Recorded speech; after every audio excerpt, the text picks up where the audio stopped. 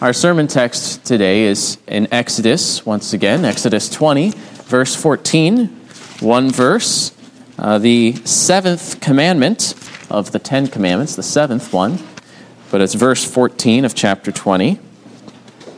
There God said, "You shall not commit adultery." This is the word of the Lord. Amen. Let's pray for God's blessing upon His word.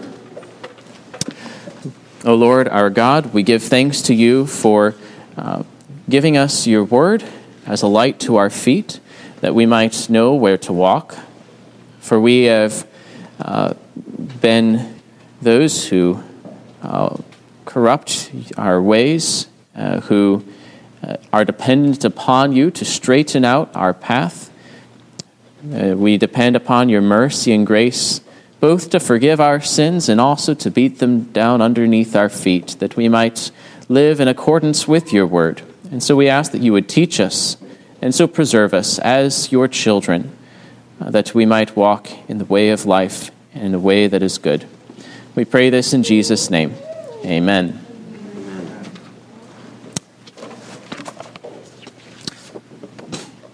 As with the other commandments, the seventh commandment has a narrow meaning and a broad meaning. The narrow meaning is that it forbids adultery. That is, sexual relations between a married person and a person who is not his or her spouse. Do not commit adultery. But this assumes and points to God's ordinance of marriage and his intended design for sex. Thus, the broad meaning or principle of the seventh commandment is that God's design and will for sex and marriage ought to be honored, and all violations of it are forbidden. Our shorter catechism puts it this way: the seventh commandment requireth the preservation of our own and our neighbor's chastity in heart, speech, and behavior. The seventh commandment forbiddeth all unchaste thoughts, words, and actions.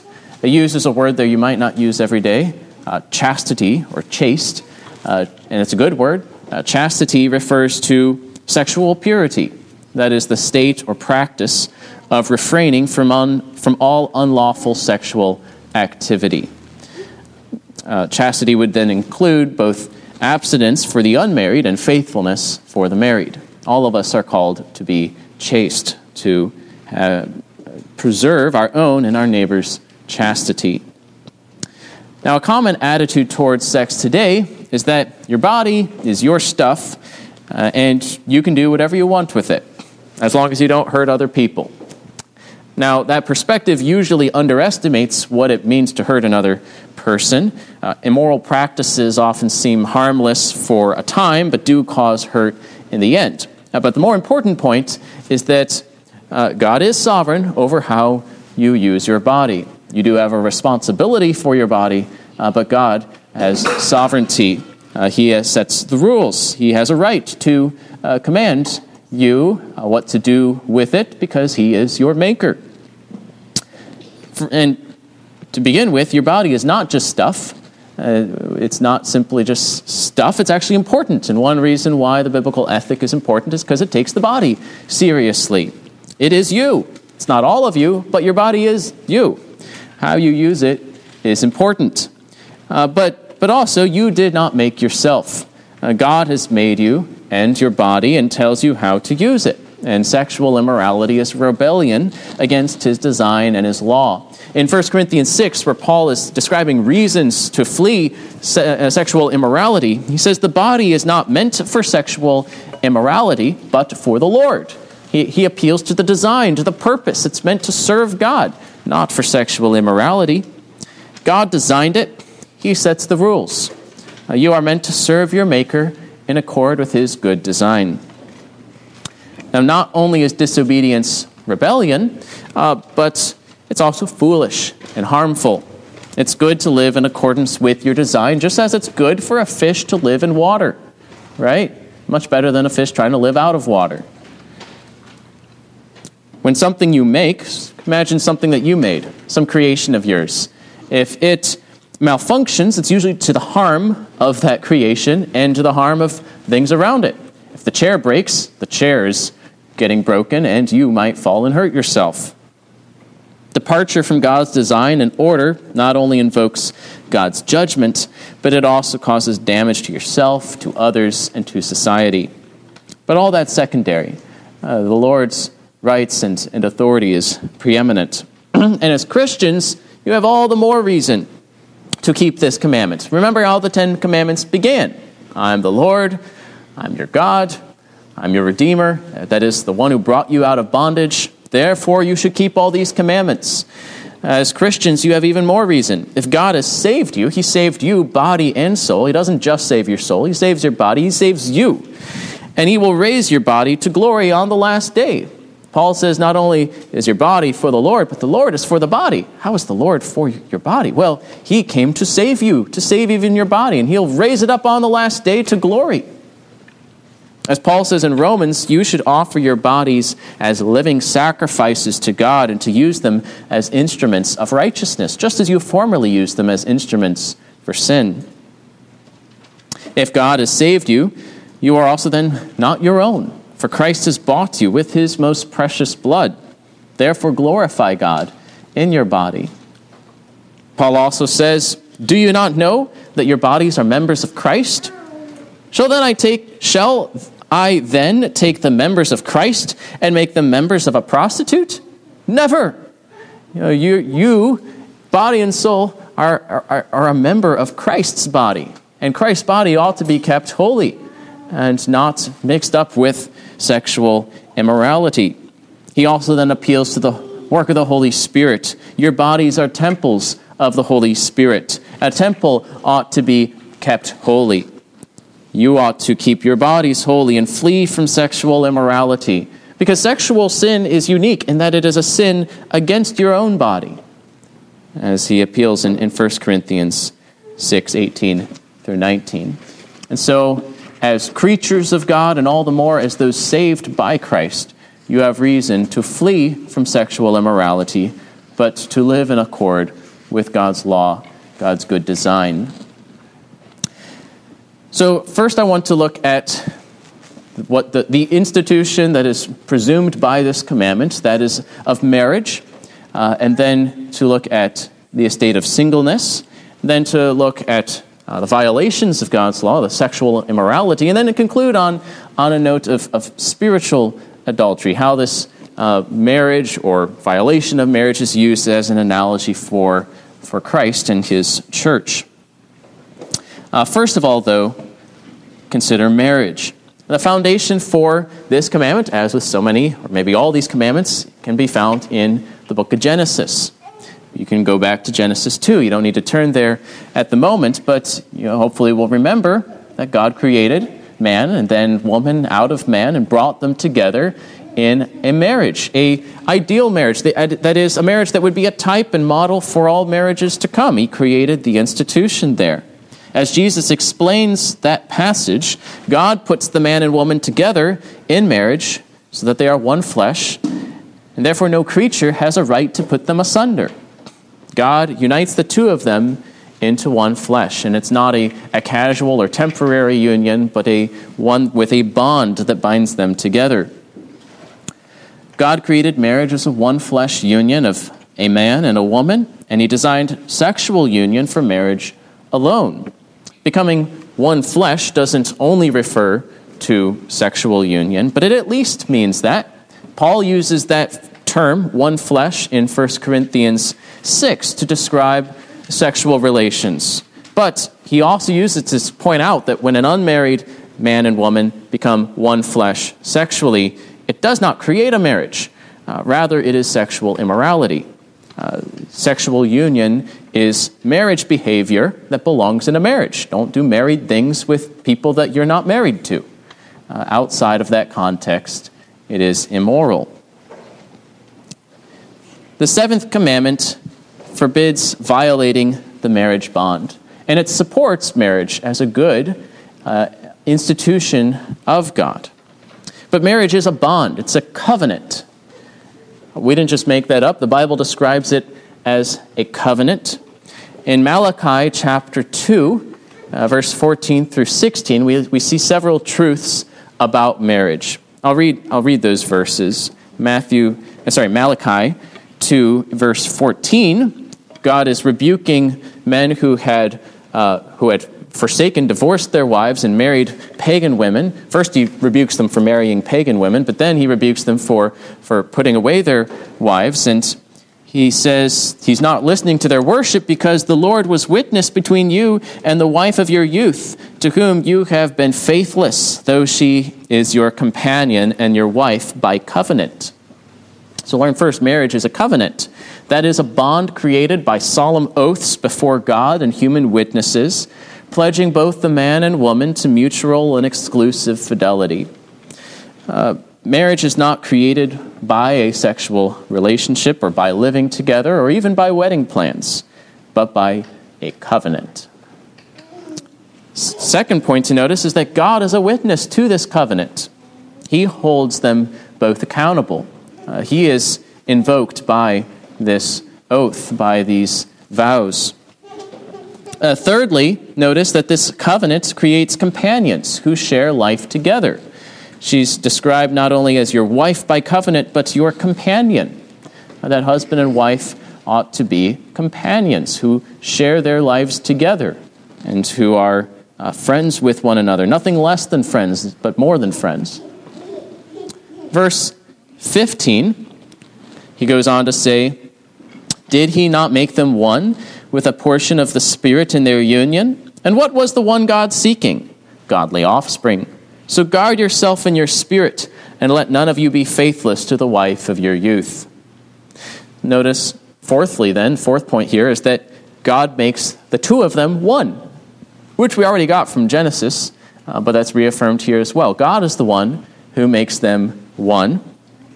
And then the fifth point is that God seeks from them godly offspring. That is one end of marriage, both to have legitimate offspring and then to have godly offspring, to raise up those children in the nurture and admonition of the Lord, to raise up a holy seed for the future of the church. Verse 16 goes on to say, For the man who does not love his wife but divorces her, says the Lord, the God of Israel, covers his garment with violence, says the Lord of hosts. So guard yourselves in your spirit and do not be faithless. Divorce without just cause is treachery, is violence. It's displeasing to God. And nothing but adultery or such willful desertion as can no way be remedied by the church or civil magistrate can give grounds for a legitimate divorce. That's the sixth point. All right?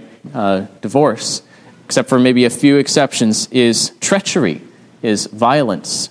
Even when legitimate, it's because it's already been violated grievously. The seventh point is his application then. Guard yourselves in your spirit and do not be faithless. You are bound together by covenant to be companions one for another. God has made you one. He's been a witness to you. So keep watch over yourselves. Guard yourself in your spirit and do not be faithless. In this marriage covenant, husband and wife are bound to be sexually intimate with each other and only each other, being loving and faithful to the other until death parts them. Under the fifth commandment, I spoke of their respective duties, their unique duties that they owe one to another. But here let me emphasize the duties they have in common. Both of them ought to love the other, to show their affection to one another, and to bear with one another with patience. Each should be faithful to the other, ready to be helpful, to be dependable and trustworthy. As one flesh, they ought not to be rivals to one another. The head and the arm and the body parts are not to be rivals because they are one. They're on the same team. They are one organism. So the husband and the wife ought to see the other as part of themselves, sharing a concern for the other's reputation and well-being as their own. They ought to delight in one another, showing what older writers called due benevolence to one another, being intoxicated in each other's love. Paul teaches quite frankly on that in 1 Corinthians 7, 2-5, and stresses that abstinence within marriage is dangerous and gives opportunity for the devil. Perhaps you could refrain for prayer by mutual consent for a limited time, like a fast. I think the Puritans like Googe are right in seeing two other times of refraining in marriage: for mercy, as when the other person is weak by sickness or pain or injury, and for modesty, as during a woman's period. But generally speaking, lovemaking ought to be normal and regular, not a rare thing on an occasional basis. Husband and wife should share in common with each other not only their bodies, but their goods, their labors, their lives, their counsels, their prayers. They are one. Love and loyalty and harmony between husband and wife is a tremendous blessing. Even the pagans recognize that. Homer's Odysseus exclaimed, "No finer, greater gift in the world than that when man and woman possess their home, two minds, two hearts that work as one, despair to their enemies, and a joy to all their friends." And you even see that worked out in that story that is told. But something that even the pagans recognize, as indeed marriage has existed and persisted despite various distortions and corruptions, as a creation ordinance intended for man's good. We should all then hold marriage in honor. That's what Hebrews 13:4 says. Let marriage be held in honor by all. It is a good ordinance of God and ought to therefore be kept undefiled by unfaithfulness or adultery. It's a good and wise ordinance of God for His glory and our good. Marriage is not foolproof. It does not elevate one in the kingdom of God, but it is a blessing and provision of God to be treasured and carefully preserved. Thus far on marriage.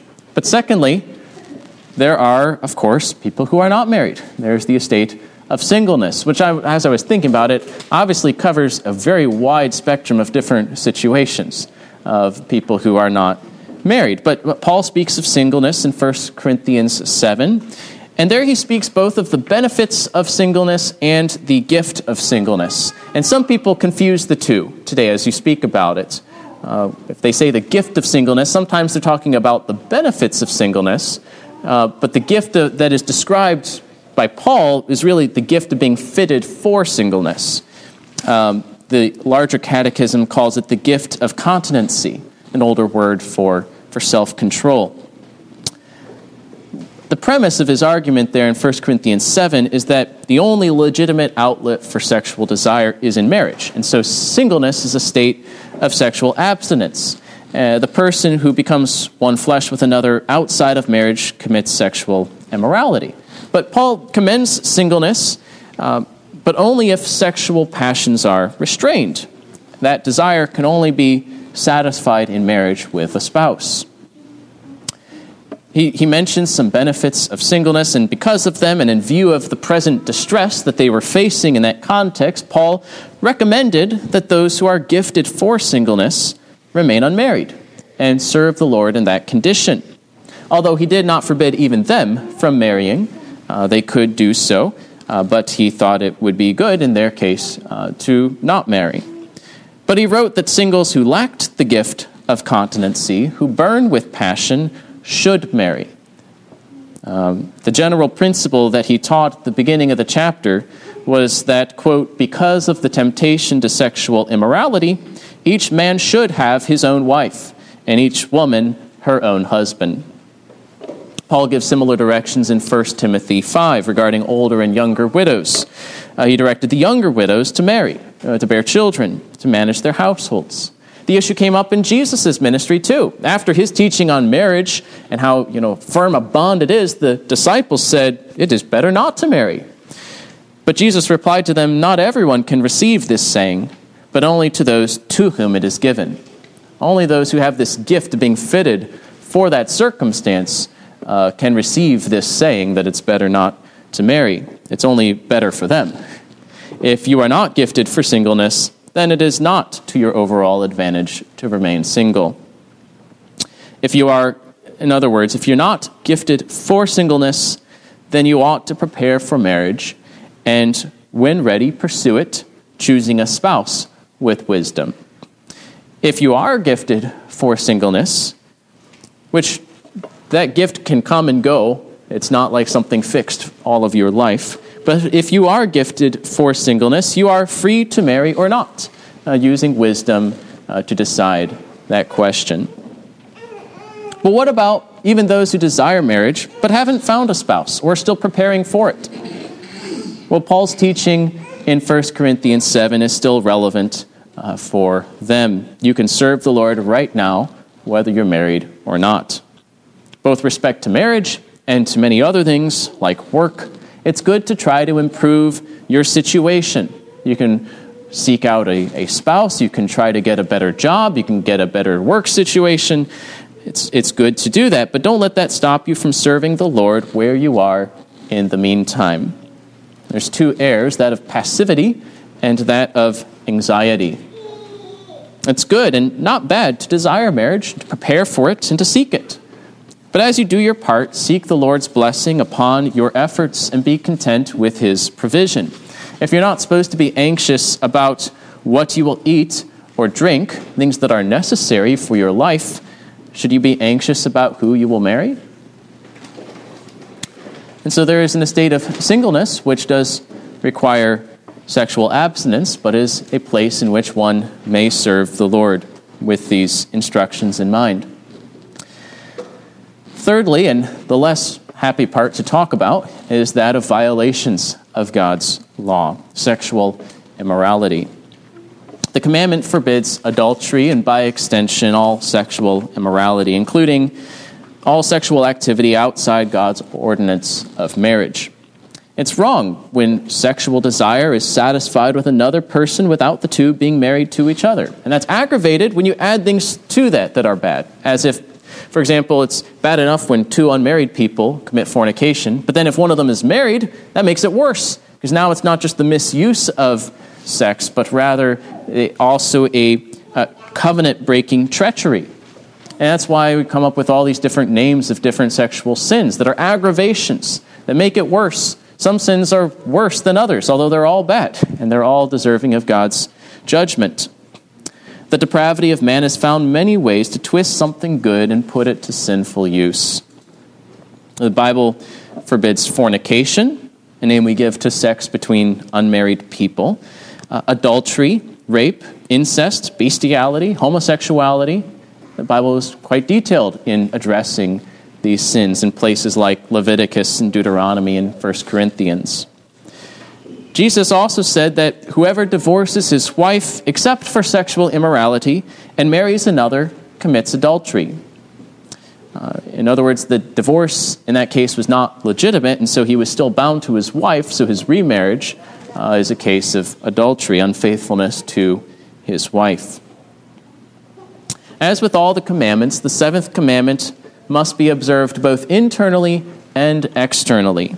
Jesus said in Matthew 5:28, "But I say to you that everyone who looks at a woman with lustful intent has already committed adultery with her in his heart." So spouses, those who are married, ought to be faithful to each other in their desires as well as in their actions, taking this delight in each other alone. And all of you, you must not desire your neighbor's spouse. We'll actually kind of get to that in the 10th commandment too. That person is off limits. And you must not yearn for any unlawful sexual relations. The desire for sin is sin. No one should begin to satisfy their sexual desire outside of marriage by stimulating it with the lustful sight or imagination of another. We must not have eyes full of adultery, insatiable for sin, as the false teachers described in 2 Peter. But rather, we must be watchful over our senses and learn to see and treat others in purity. Now, heterosexual desire is a good thing, not bad in itself, although it's hard to control in our fallen state. It's also not wrong simply to notice another person's beauty. And an unmarried person seeking marriage can certainly desire to be married to another unmarried person and feel attraction to that person. But that desire should not be stirred up prematurely, and it must only be satisfied in marriage. Let me read a quote from John Murray, a quote that seeks to be careful in making these distinction. He says, "The line of demarcation between virtue and vice is not a chasm, but a razor's edge. Sex desire is not wrong, and Jesus does not say so. To cast any aspersion on sex desire is to impugn the integrity of the Creator and of His creation. Furthermore, it is not wrong to desire to satisfy sex desire and impulse in the way God has ordained. Indeed, sex desire is one of the considerations which induce men and women to marry. The Scripture fully recognizes the propriety of that motive and commends marriage as the honorable and necessary outlet for sex impulse. What is wrong is the earliest and most rudimentary desire to satisfy the impulse to the sex act outside the estate of matrimony. It is not wrong to desire the sex act with the person who may be contemplated as spouse if and when the estate of matrimony will have been entered upon with him or her. But the desire for the sex act outside that divinely instituted and strictly guarded sanctuary which God has reserved for the man and his wife alone is wrong. And it is from this fountain of desire that proceed all the evils by which the sanctity of sex is desecrated."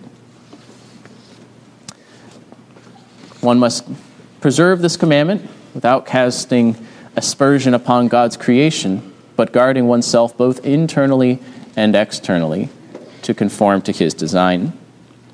The seventh commandment also applies to your gestures and your clothing, to avoid wanton looks, shameless behavior, or immodest apparel. In other words, avoid being like the woman in Proverbs 7. Rather, you're called to conduct yourself with purity and propriety, with respectfulness towards others and decorum, with moderation and modesty. All good words to bring back into your vocabulary if you don't have them yet. Modesty is a virtue. It extends both to behavior and clothing, for men and for women. But 1 Timothy 2, Paul speaks of it with reference to women's clothing. The Greek word for modesty refers to a sense of shame that keeps you from being shameless. Among other things, modest clothing would not be overly revealing. One purpose of clothing is to cover what cannot decently be shown or left bare in public without shame. In general, remember that, as with all these commandments, to think of yourself and your neighbor, to do your part to preserve your own and your neighbor's chastity. You can't blame your sins on others, but neither should you be careless about your impact on others. Rather, the church, each one of us, should seek to promote an atmosphere of purity among the brotherhood of the saints. Treat one another as brothers and sisters in all purity that will contrast with the atmosphere of immorality that is all too prevalent in our culture. The last point I want to look at is that of spiritual adultery or faithfulness. And by spiritual, I mean with respect to our relationship with God. God's covenant with us is compared to a marriage covenant. Christ and the church is compared to a husband and wife. You find this in the prophets like Jeremiah. You find it in the epistles of Paul. Christ loves the church as his bride. This analogy teaches that the church and all its members need to be faithful to him. The church must submit to Christ, its head and Savior. The church must be devoted in love to Christ. Paul said in 2 Corinthians, "For I feel a divine jealousy for you, since I betrothed you to one husband to present you as a pure virgin to Christ. But I am afraid that as the serpent deceived Eve by his cunning, your thoughts will be led astray from a sincere and pure devotion to Christ." That is what Paul desired. That's what we should desire, pure and sincere devotion to Christ. The analogy teaches that idolatry and apostasy is spiritual adultery. You could look up Jeremiah chapter 3 for an example of this, or other places. It vividly, places like Ezekiel 16, for example, vividly portrays the covenant treachery that is involved in forsaking the Lord or turning away to other gods. Every kind of sin is some degree of unfaithfulness to Christ, and apostasy in particular is like the act of adultery, leading to a divorce from the living God. One must embrace Christ by faith and to hold fast to that faith. This analogy also teaches that the grace of God towards sinners. All have sinned against God and are in a state of alienation from him unless his grace intervenes.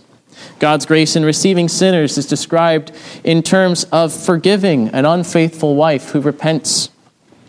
Jeremiah 3's description of spiritual adultery is followed by an appeal to apostate Israel and apostate Judah to return to the Lord in repentance and to be forgiven and embraced. In Hosea, this analogy is used for God's relationship with Israel, and it's even played out in the life of the prophet Hosea as a symbol for the people. Although the people was judged for their apostasy, God would return to speak tenderly to them, to allure them, to court them, if you will, and they would answer as a faithful bride, as in the days of her youth. Christ saves his church, he sanctifies his bride, he cleanses her, he adorns her with holiness. This is the grace of God that we can trust in. So in conclusion, God is gracious and he is faithful. He keeps covenant without fail. May his people imitate him. Do not be faithless to your God or to your spouse, but preserve your own and your neighbor's chastity in heart, speech, and behavior. For as Paul said, this is the will of God, your sanctification, that you abstain from sexual immorality, that each one of you know how to control his own body in holiness and honor. Join with me in prayer.